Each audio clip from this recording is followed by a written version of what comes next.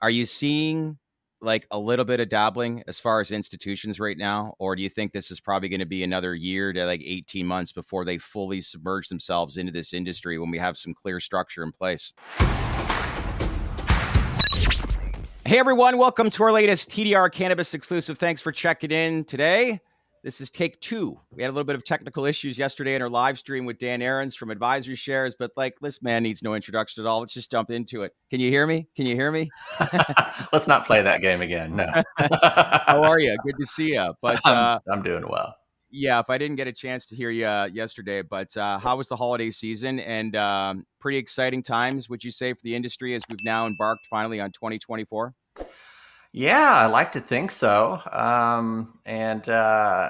Last week was a nice bump and some positive things coming out. But, this week, not so much, but I don't mind. I like reminders to investors that this is normal course.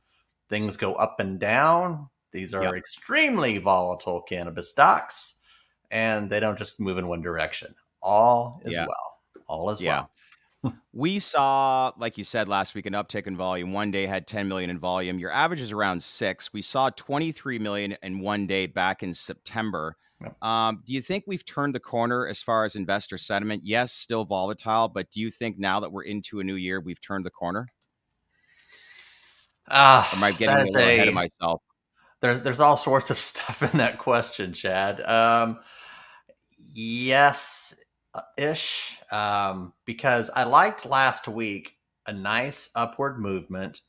The volume wasn't outrageous, and I was talking to some other folks in the industry, and I said it was orderly, is what it was last week. It was orderly. Okay. Everything moved smoothly. So no, I want to reinforce there's still going to be plenty ups and downs, even when we get our DEA announcement, which can I use the word betting on? I think it's coming. Yeah.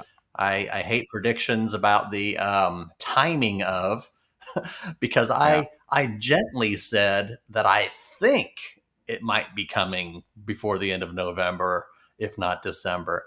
I tempered my words, no guarantees, but I think that DEA announcement's still coming. I don't know when. And things could get violently moving upwards. But we all know it's not going to be a done deal, even when we get that DEA. There's going to be multiple steps to put things in place, the Attorney General letter. And you know what? This stuff's going to move violently up and down once again. Yeah. As long as we get over the course of the year, a nice upward trajectory that I like to think we're going to get. Yeah.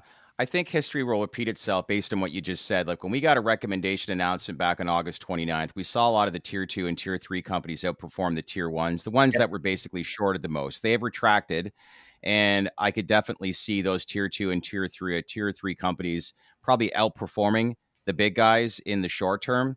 Once we do get announcements. But like you said, once I guess the euphoria of the announcement is gone, there's a lot of work that's got to get done, right? Oh, absolutely. Once again, the DEA acceptance of that doesn't put all the framework in place. And I've talked about this with other people. A real big thing is you get the DEA accepting, let's say it's a Schedule 3 recommendation that we all think is coming. What does that mean for medical cannabis states? I mean, Schedule 3 means it's a prescription drug. So we need guidance. Everybody thinks there's going to be we keep calling it the Garland memo, an Attorney General letter that's going to describe that the current medical framework that individual states have and dispensaries is good. In this case, for Schedule 3, that's different than a physician writing a prescription. The other thing that this Attorney General letter needs to do is address the entire elephant in the room of adult use. Schedule 3 drugs aren't usually used for adult use without some kind of prescription. And we're talking about a multi-billion-dollar industry here that's operating in now a majority of the states, employing tens of thousands, if not hundred thousands of Americans. So no, they're not going to throw that out. The Attorney General letter, from everything we've heard from top to bottom, is going to address that. But still, there's a hell of a lot of framework that needs to be put in place for all this stuff. And then put on top of that, capital markets, exchange listing, all the other stuff that needs to come. Yeah. And all that stuff means ups and downs for these stocks. Okay. Yeah, 100%. I think what you just outlined too is probably the main reason why institutions are saying, look, we'll miss the first 20% upswing once you guys get your stuff all figured out. And there's a lot of that. But are you seeing like a little bit of dabbling as far as institutions right now? Or do you think this is probably going to be another year to like 18 months before they fully submerge themselves into this industry when we have some clear structure in place? Dabbling is a good word for it. And a big thing is who physically can invest in these stocks. Good point. That's a big one. So there are plenty of institutions wanting to. There's things like family offices, hedge funds, things like that can, sometimes with a little bit of difficulty, depending on who their custody banks are and prime brokers are and who they use. And we know a lot of those family offices invest in our fund, MSOS, because we communicate with them. But there's plenty of other, family offices, hedge funds, those types of structures that can. You move to a different level of institutional investor, and many of them just flat out cannot. Mm-hmm. I mean, we're talking about OTC traded stocks here, many times listed on the secondary exchanges. What TerrAscend did, and now what Curaleaf has done, opened additional doors. And when I say what they've done, they listed on the Toronto. That allows additional investment from institutions. But hey, now we're still talking about a Canadian exchange, still traded OTC technically in the US. And then even the fund itself, depending on what brokerage firms and wirehouses that we're talking about, the fund itself is still blocked at some places. The fund itself is available to a lot more investors than some of the individual OTC names, but the fund's not even available everywhere else. So that's a whole series of steps. And do I have a prediction on how long it's really going to take? Hell no. That's no one knows. Complicated stuff. Very complicated stuff. And I know a lot of investors right now just think it's turnkey, but there's a lot of things behind the scenes. I was speaking to Boris last month when they listed at the TSX in Toronto. But do you see a lot of that trend going into this year where you're seeing more and more companies that were, say, for example, on the CSE shifting to the TSX? Because after speaking with a lot of representatives there, it's like they're open for service and they're fully immersing this, to say the least. Yes, but my answer is most companies simply can't do it. They don't have the corporate structure that Jason at TerrAscend has, and Boris and Camilo at Curaleaf, they had to do some restructuring and they had to do some work. It was some heavy lifting to get their entities in a structure that worked with the TSX. Now, if you look at, our largest holding is Green Thumb. But Green Thumb is a single entity in the United States, a very well-run one. We're big fans, obviously. But now you have to talk to Boris or Jason and talk to the Toronto themselves. It's a complicated structure.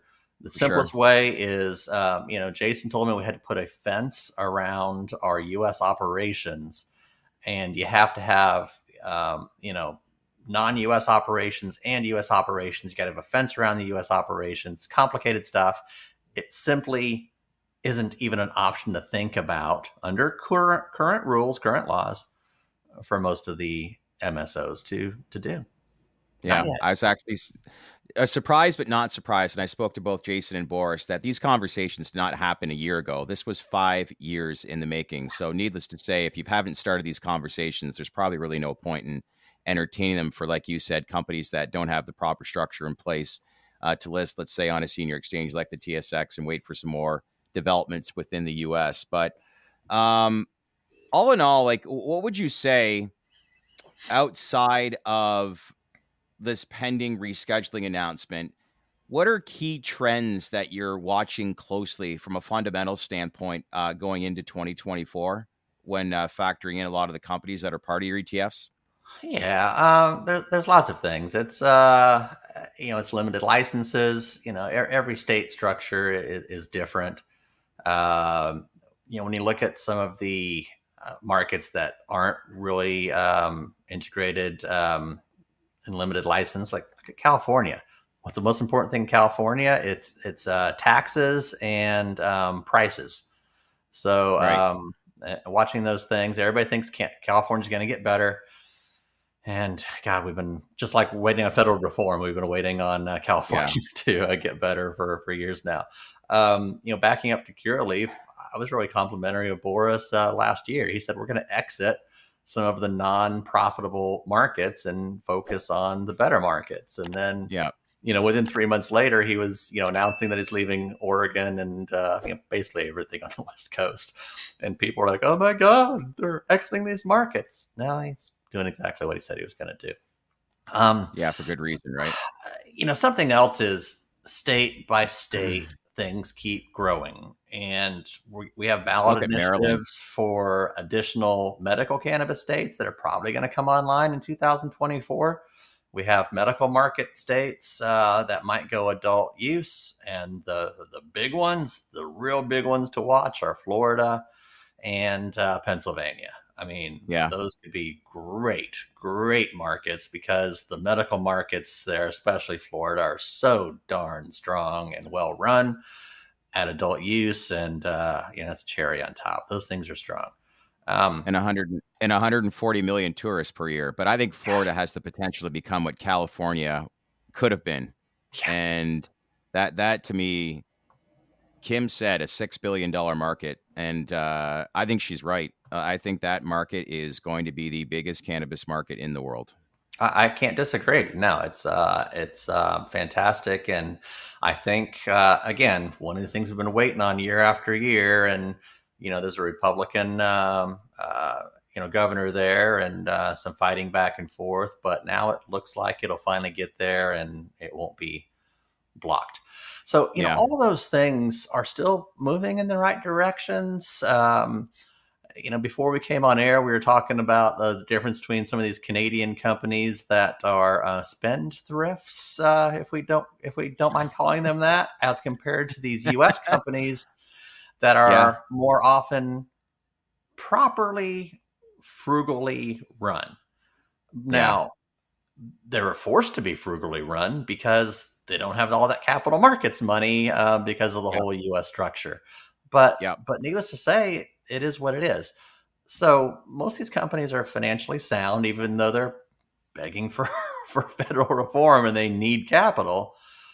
But no, we can't hide the fact that we really, really got to have the federal reform. I mean, fundamentals are okay-ish, but we got to have federal reform. And I think we're really finally going to get it this year. Although I will freely admit, I'm the boy that cried wolf. I was expecting it last year. I was expecting it the year before. I wrote a damn book about it 3 years ago. We're still waiting on it. But now thankfully, we're not, depending on elected politicians. That's we're going to get it. We're going to get it by federal bureaucrats that are appointed by politicians. I know. I think we're really going to get it this time with the rescheduling. And hell, the rescheduling is so much more impactful than just something like SafePay. Safe. Yeah, agreed. I keep hearing Q1, not end of probably Q2. I'll put my neck out in the line. I keep sticking to that. I think it's Q2. Q3 becomes too late as we head closer into the election, but that's some of the feedback that I've received. But we actually had a lawyer on last week who's big into the cannabis law. He actually thinks it'll happen after the election. I completely respectfully disagree with him when it comes to that. But I think Q2 is probably the sticking point. It would be amazing if they made this announcement on 4/20. But I'm getting ahead of myself. But if that were to happen, needless to say, it's we've turned a corner. Well, a real big question here, though, is what is it? So when I hear attorneys say, oh, I think it might actually be after the election, they might be talking about full enactment of new laws. Good point. And, I've been hearing from people that's why I said I think, maybe, probably, I'm hopeful for, I expected it before the year end. I was expecting an announcement, and now I'm still expecting an announcement sooner rather than later. Whereas Boris, who is very much in the same loop and talks to a lot of the same people, he's been vocal about saying he thinks April. Yeah. So, but the big question here is, what is it? Because I think I'm looking forward to the DEA saying, yes, we are going to accept and recommend a Schedule 3. Mm-hmm. Does that make it a done deal? Well, no. They still have to. Then it goes back to the Department of Justice. It's not a choice. It's a done deal, but they haven't put all the pen to paper and said this is a new law. There's gonna be stops and starts of actual enactment of all this stuff, and we still need the Attorney General letter that I mentioned earlier. Yeah. So. Well, I'll be curious to see what kind of volume that we'll get. Like I said, 23 million one day it hit in September back when there was the recommendation announcement. But if there's actual full-on confirmation, and then once that all gets put into play, but if the DEA were to say that, yes, we are going to reschedule this, I think 23 million is definitely a number that will be achieved, if not more. But I don't want to put you on the spot and think of what kind of volume that you'll get.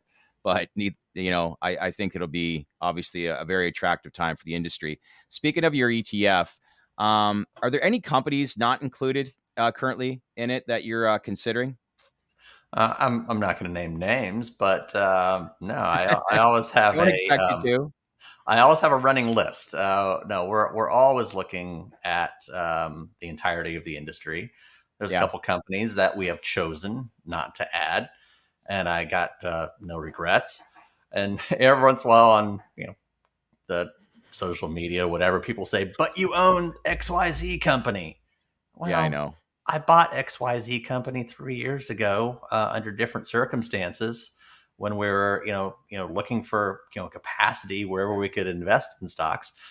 And do I really like that stock now? No, maybe not. But it ain't worth my time and effort and selling, and it's not material to the fund.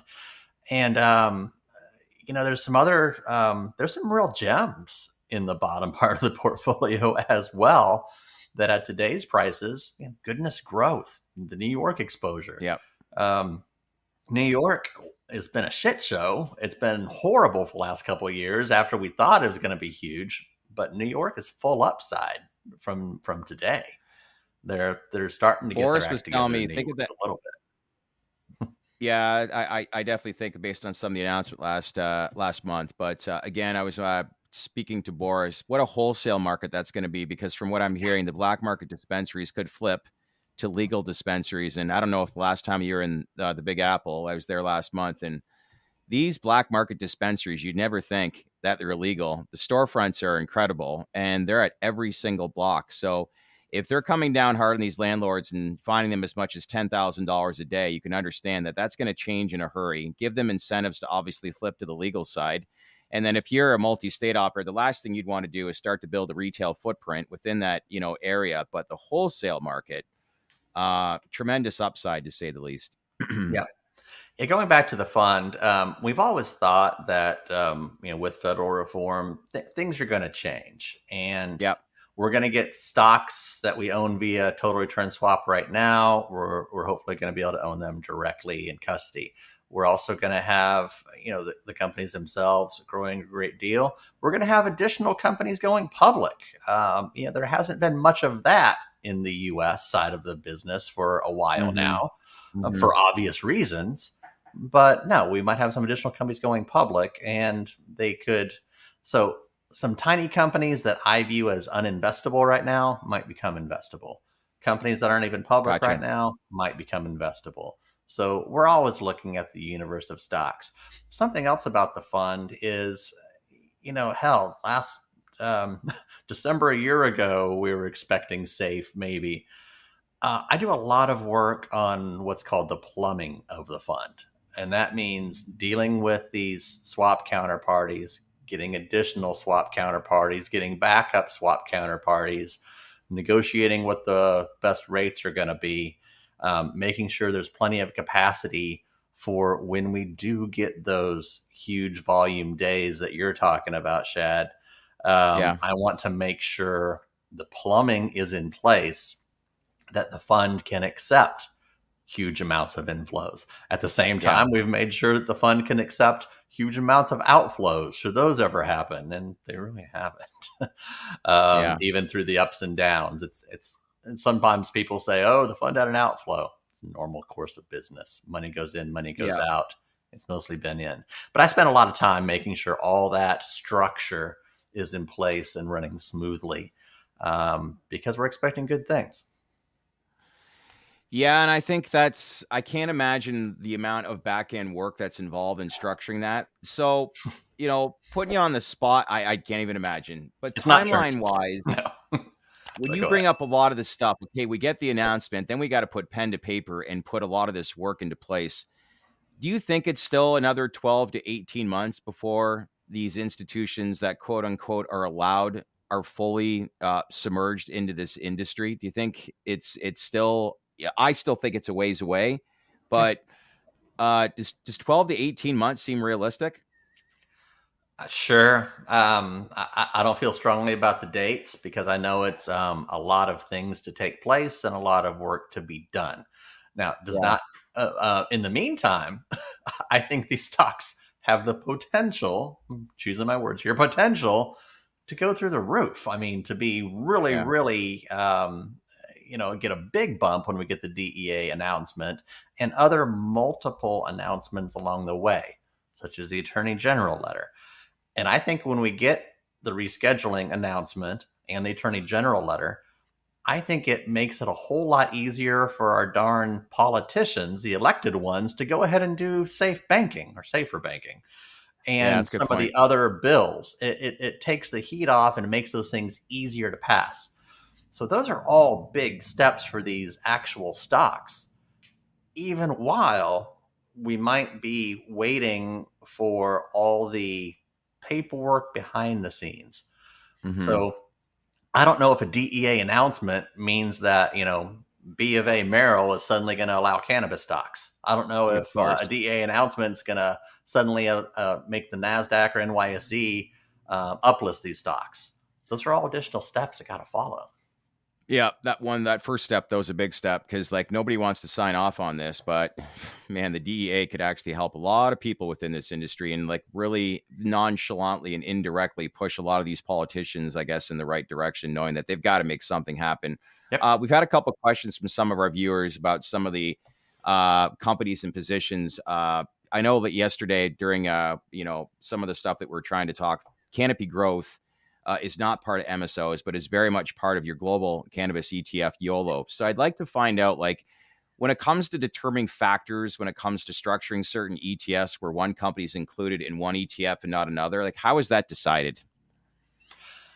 Well, it's by the fund's prospectus is a big one. So always remember that any fund anywhere has to honor what is in its principal investment strategy and in its prospectus. And then part of its personal choice.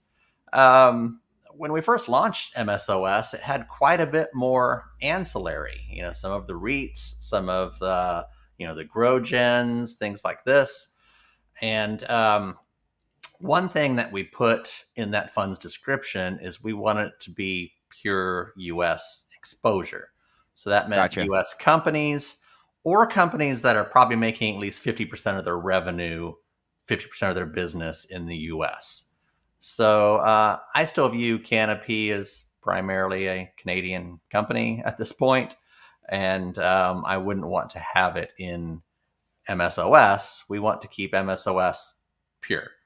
We also, learned along the way that what's your average investor want? Your average investor wanted the plant-touching MSOs. The fund's not required to do that. It's just the ticker. But I don't think, and so we winded down most of the ancillary exposure in MSO. We want to be much more pure in plant touching MSOs primarily. It's not 100%, but really heavily primarily. So the But to your global. point, like you said earlier, you're always looking at stuff because if the industry changes, then, obviously the worst kept secret in the industry is about Canopy. And if there's Canopy USA eventually down the road, that's very much obviously in play. Tilray as well with their, American footprint that they're trying to get in Yep, once we see. But that stuff all comes into play, but it's just going to take time. But well explained as to what your current position is right now. And again, what you're probably considering later on down the road, right? absolutely. And the fund YOLO, people should look at it. I think it doesn't get enough love. Yeah. It existed before MSOS, and MSOS couldn't have existed if we hadn't done all the approvals and legal opinions and SEC approvals, NYSE approvals, and everything else. So YOLO's there, but it has more, some really good ancillary stuff, some really good medical stuff. It has some Israel. It has some UK. People should take a look. There's some hidden gems in YOLO, in my opinion. Yeah. One last Interesting thing. to see. Its Yeah. biggest holding is MSOS, and we waive the fees. We waive the fees on that, so we're not double dipping. It's an easy way to have U.S. exposure without having all the individual swaps of individual names. So, That's important to know. Well, curious to see what's going to happen in Germany. I keep hearing that adult use, the vote's going to happen and pass within the next 30 to 60 days. So that's, big market to say the least. And curious to see how that'll unfold the European market, knowing that Germany, who always leads first in Europe, if they actually put pen to paper, sign off on that. But it's been a little bit delayed. But big opportunity for companies like Tilray and Cureleaf. One last question. We had one of our viewers. Go ahead. Did you want to finish that thought? No. Go ahead. We like Cureleaf a lot for their European exposure. But go ahead. One other question from one of our viewers: if you could provide any insight on current short positions on MSOs and what you're currently seeing. Do you care to elaborate on that?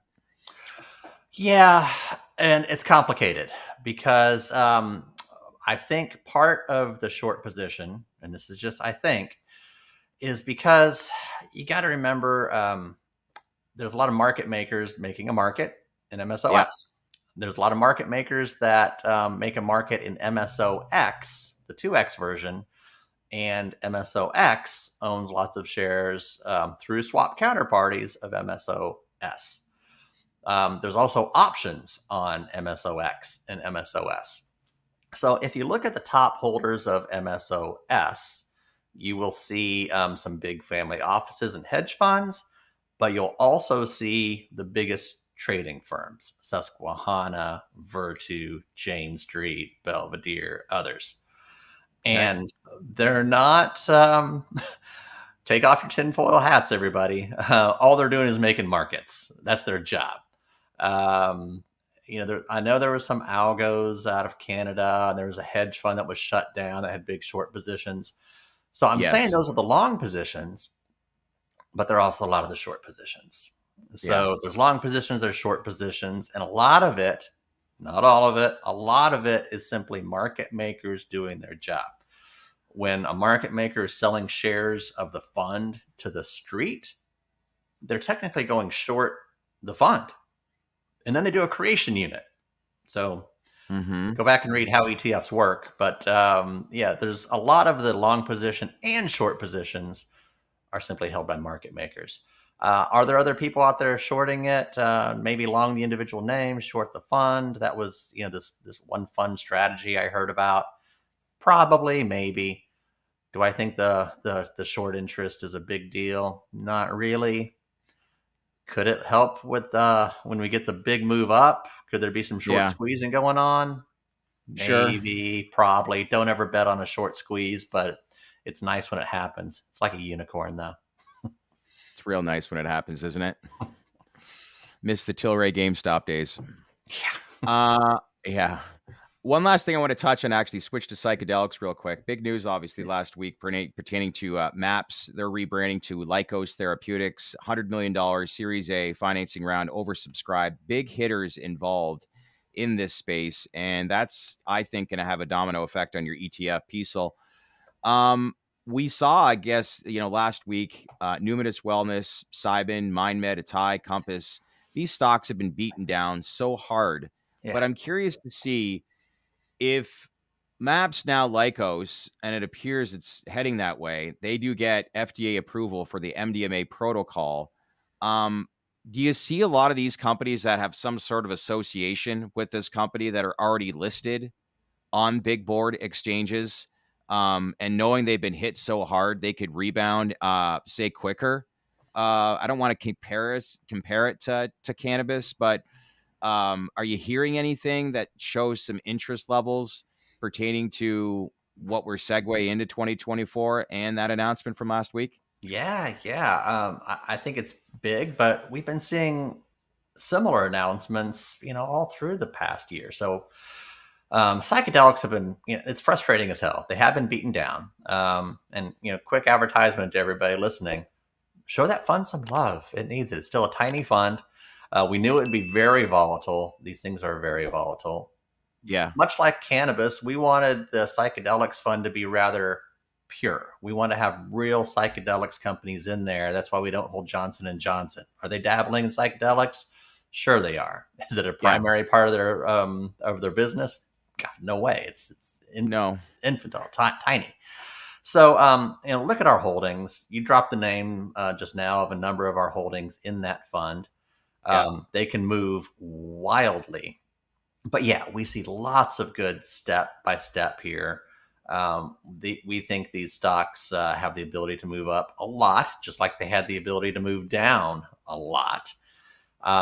There could also be some, it's a tough thing if they're all acquisition targets, because these companies are very different than cannabis, that they trade on their FDA pipeline. They trade based on their intellectual property and what they got versus the other guy. But it's all moving in the right direction. It's all moving more mainstream. And the MAPS last week was a big step. Yeah, big step to say the least. Well, I hope that we covered off, I think, a lot of questions. I know that you were on Yahoo Finance earlier this week. How'd that interview go? Do the mainstream media, do they understand the space? Are you still trying to walk them through and hold their hand? Somewhere in between. Somewhere in between.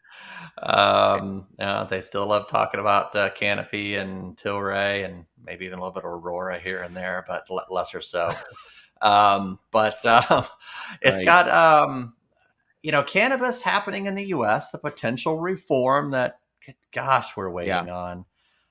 It's getting more mainstream play in the press. So but I'm still educating. Whenever I talk to them, I'm educating, because a lot of people have just seen red, and all the red that we've seen in the last 3 years is the exact same thing that causes a big bunch of investors to still be on the sideline. They're on the sideline, and then they can come in. That'll be nice when it happens, because there's a lot of true believers that are already pretty deeply invested in cannabis. We need all those people on the sidelines still to come in, and your average investor still on the sidelines. I had a call with the people over at BDSA Analytics last week, and you brought up just the idea of mainstream. But like, for example, state of Michigan, and if anyone's, consumed cannabis even once within the state of Michigan, as little as 3.5 years ago, was less than 30%. Today, it's over 55%. Like, that's huge growth. Now, is alcohol a lot bigger? Yes, but younger generations, there's just not a lot of people drinking anymore. So you can imagine how much this has grown in the last 2, 3, 4 years. Yep. Once we get this proper infrastructure in place, institutions come in. This is the anticipation that anybody that's been following this industry is so excited about. If you show the 52-week charts to people that don't follow it, they're like, hey, I'm out of here. I'm not touching this. But their loss is our benefit, but it just takes time. But, most importantly, I think it's great to have these conversations, just to update people from time to time. But I appreciate you checking in here today and giving us the time. And more importantly, Happy New Year to you, Mackenzie, Noah, and the whole team. And as usual, let's please keep in touch. Absolutely. Anytime. Go Cowboys too, buddy. Hey, I like that. Thanks. Good stuff. Thanks, Dan. Appreciate it. I appreciate it. Have a good one. You too.